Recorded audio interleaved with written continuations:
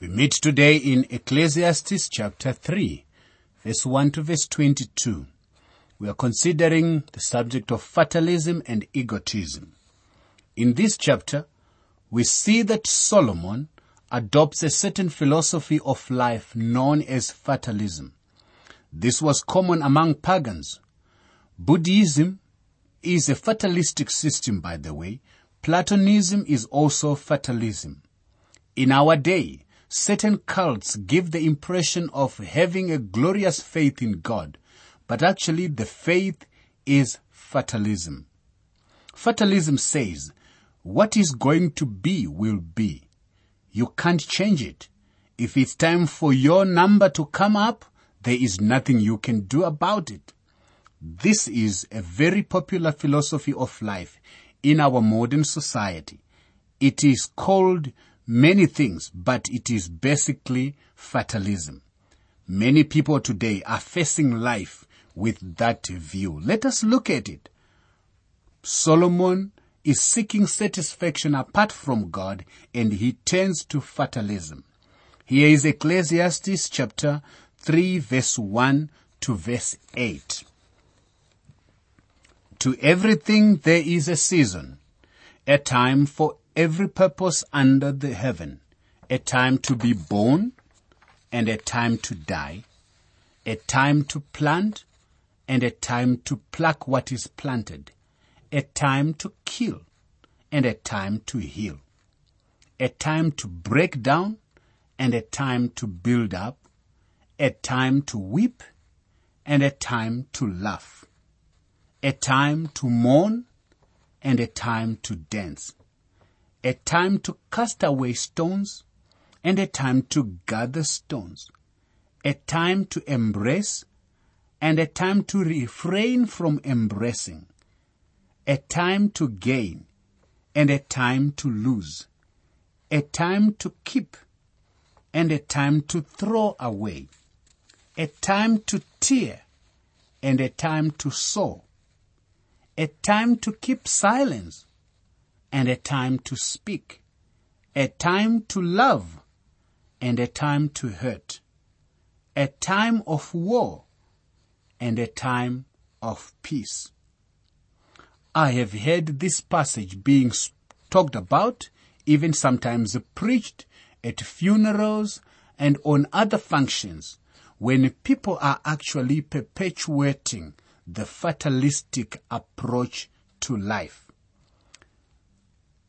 What we tend to forget is that Solomon is speaking like this because he is adopting a view of a person who is under the heavens, apart from God, under the sun. Someone who has lost his bearing because he is away from God. You see, Solomon's fatalistic viewpoint, as he expresses it, is evident in our day, where we hear the expression, take life as it comes. There is a time to get and a time to lose. Well, if you played the stock market and you lost your money, well, that's the way it was to be. If you were a traveling man away from home and a certain woman was easy to get and you invited her up to your room, your philosophy would be, there is a time to embrace and a time to refrain from embracing.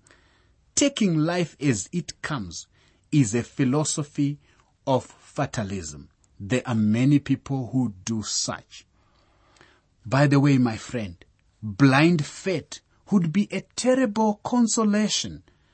But how comforting it is to know that the events of the universe are actually ordered by a compassionate, gracious, long-suffering, faithful God. We don't need to embrace blind faith. Even though there is time to be born and a time to die, it is not coming by chance. It is not a fateful event. No, there is a compassionate, gracious, patient, and faithful God who orders the events of the universe. If tragedy strikes, We have but to wait patiently for the hour of redemption, my friend.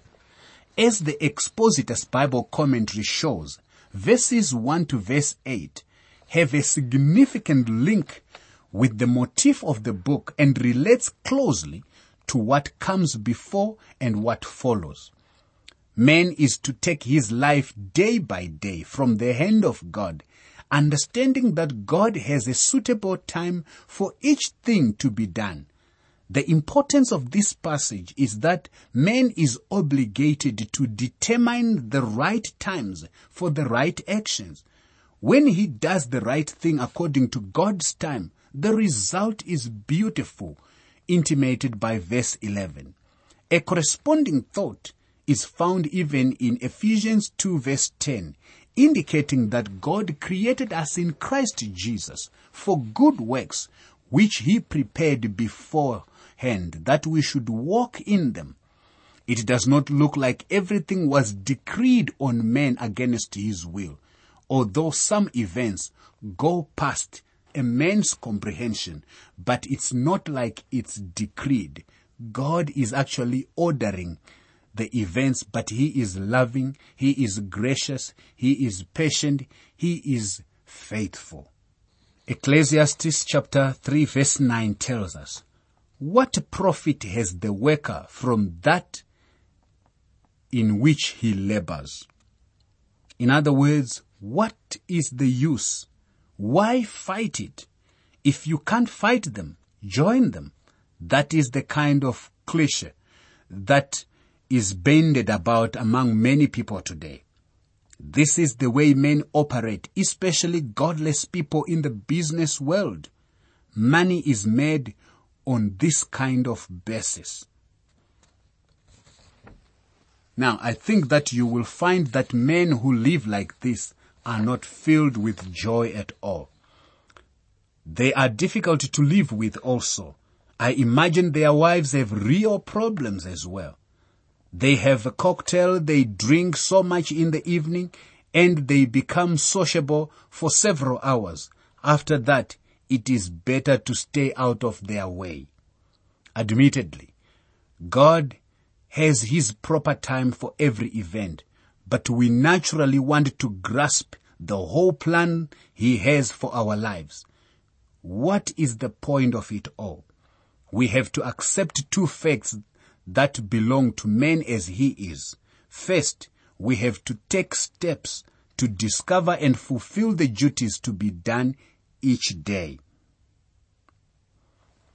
Solomon says, "I have seen the God-given tasks with which the sons of men are to be occupied." Ecclesiastes 3 verse 10. Solomon here has looked around and he says, "I see people in trouble everywhere. So if I have escaped a little of it, I just consider myself lucky." That's all. You see, a fatalistic approach to life.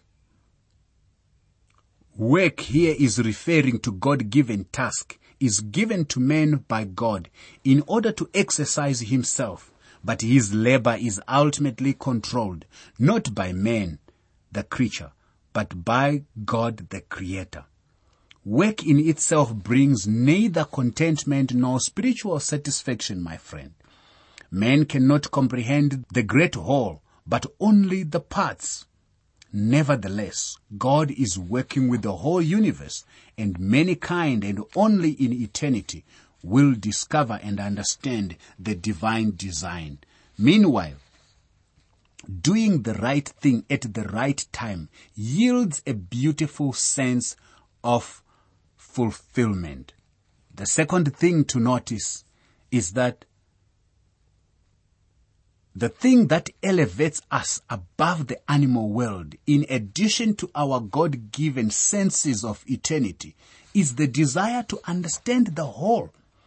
This accounts for all science, philosophy, and human knowledge, as well as theology. However, much we see things as units of knowledge and experience. We must try to bring these units into a meaningful whole. In this fallen world, my friend, the believer must ask, Lord, what would you have me to do now? I know my life has an eternal purpose, and I desire to understand how all things work together for good. But I realize that I am not as you, and I cannot say just why such and such thing has come to happen to me. That is the best attitude to have, not that of blind faith. Whatever will have to happen will just have to happen. That is not the attitude of a child of God. That is not the attitude of God's child. He has made everything beautiful in its time. Also, He has put eternity in their hearts, except that no one can find out the work that God does from beginning to end. Ecclesiastes 3, verse 11. You see, God has allowed men to set the world in their hearts, so they will see that the world does not satisfy. That does not satisfy their hearts. Their hearts are still empty. Many men start out with the philosophy that they are going to get all that they can out of this life. They say, life is like an orange, and I'm going to squeeze it all of its worth. And Solomon did that, but it didn't satisfy him at all. He has made everything beautiful in its time. This is a testimony of God's purposeful plan for His creation. Even the evil and the tragic occurrences must bow to the good purposes of our sovereign God, according to Romans 8 verse 28. The phrase, no one can find out the work that God does from beginning to end, supports the idea that God has withheld, or He has withheld from men the key to unlock the mysteries of life in order to force men to trust Him. Job 38 to 41 talks about this. God has given men an entire universe and a vast eternity to seek to comprehend, yet finite men can only catch a glimpse of the holy purposes of God. The good news is, what God has revealed to us is sufficient for us to come into a relationship with Him and become new creatures. I know that nothing is better for them than to rejoice and to do good in their lives. And also that every man should eat and drink and enjoy the good of his labor. It is a gift of God. Ecclesiastes 3 verse 12 to 13. Again, these verses are the second occurrence of the refrain, where you find something to help you calm down, to help you easy when you at least see the light and the reference to God here. Nothing within man's power on this earth alone will deliver to him true and lasting happiness. However, there is a happy appreciation and enthusiastic enjoyment of the pleasures which God offers to those righteous ones who live according to His laws and commandments. Of course, his conclusion in chapter 12 verse 13 and 14 talk of that. I know that whatever God does, it shall be forever. Nothing can be added to it, and nothing taken from it.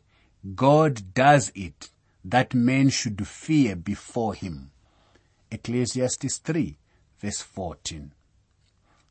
Now they talk about God's will as primary, but with this viewpoint, a man will say, if it's not God's will for me to be saved, I won't be saved. You see, fatalism leaves no place for the mercy and the grace of God. Fatalism says that God does not hear and answer prayer. My friend, it is God's grace and mercy and love that makes life exciting, my friend. These are the ones that make life exciting, and they bring joy into life and give peace to the human heart. At first glance, Ecclesiastes 3 verse 14 seems to suggest that nothing people do really matters. Ultimately, God's will is going to be done. But if nothing can be added or taken away from his work, then why should we attempt to do anything? Why not just wait for God to do everything? But that perspective forgets that God has chosen to do things through us as human beings. We are agents of God's power and purposes,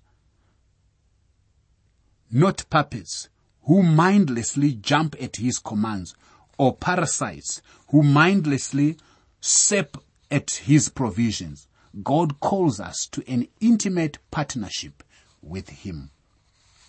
Given this reality, we can read Ecclesiastes 3 verse 14 as an invitation for us to link our goals, our dreams, and our skills to God's great designs.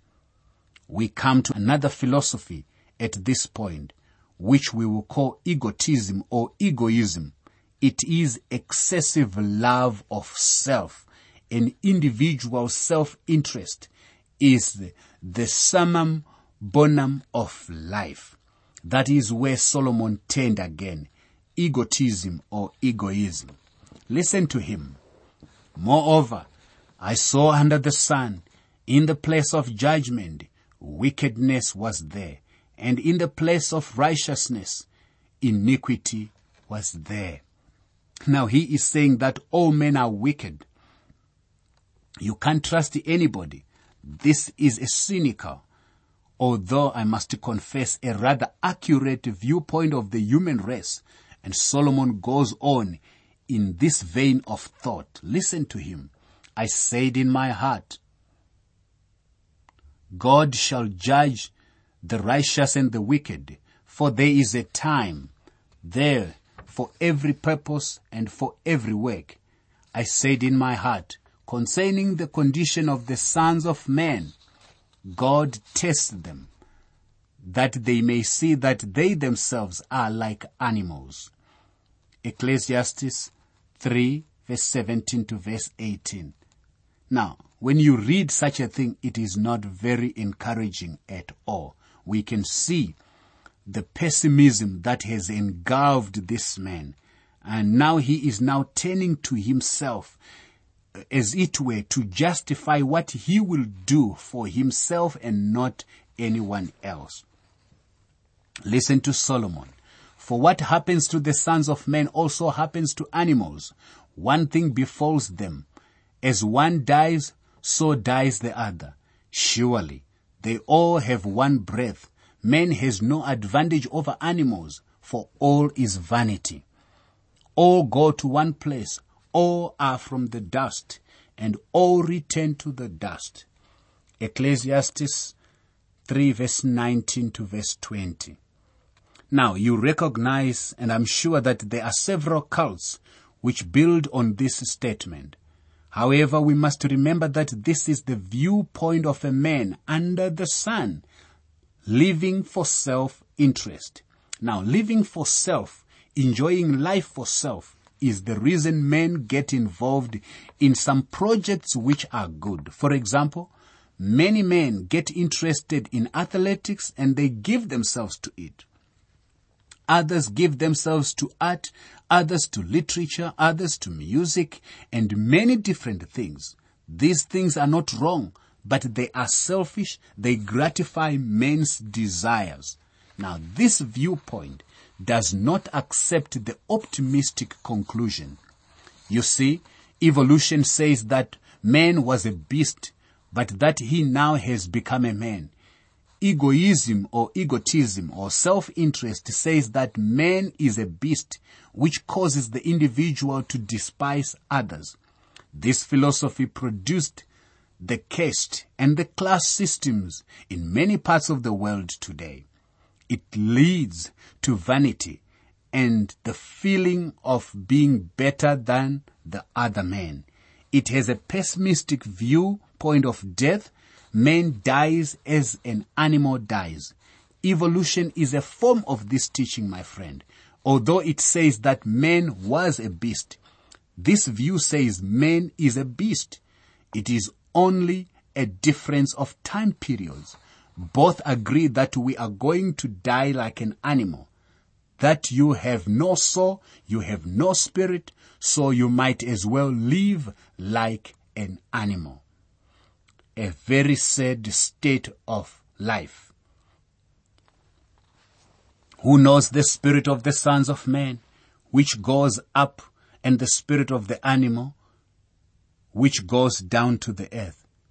Ecclesiastes 3 verse 21. You see, Solomon recognized that man is different from the beast, for the spirit of the man goes upward, while the spirit of the beast goes downward, because he is only an animal. So I perceived that nothing is better than that a man should rejoice in his own works, for that is his heritage. For who can bring him to see what will happen after him? Ecclesiastes 3 verse 22. In other words here, Solomon is saying this life is all we are going to get. Again, this is a modern teaching. Call it whatever you wish. That is the only thing worthwhile, is to identify oneself with his environment and live like an animal lives. My friend, life apart from God is bleak, fatalistic, egotistic. It reduces a human being to the level of an animal. God never intended for humans to come that low. That is why he gave us his word to enlighten our darkened minds, and his Son to redeem us from the sinful nature. Today is the day for you to be rescued. Believe on the Lord Jesus Christ, and you will be saved. You can have copies of the notes and outlines used for these Living Word for Africa programs, so you can follow them as you listen. For your copies, please send a WhatsApp message or SMS to +27 72 641 4475. Please say which book of the Bible you want them for, and be sure to include your name and contact information. I'll repeat that number for you. It's country code 27 followed by 72 641 4475. From within South Africa, it's 072 641 4475.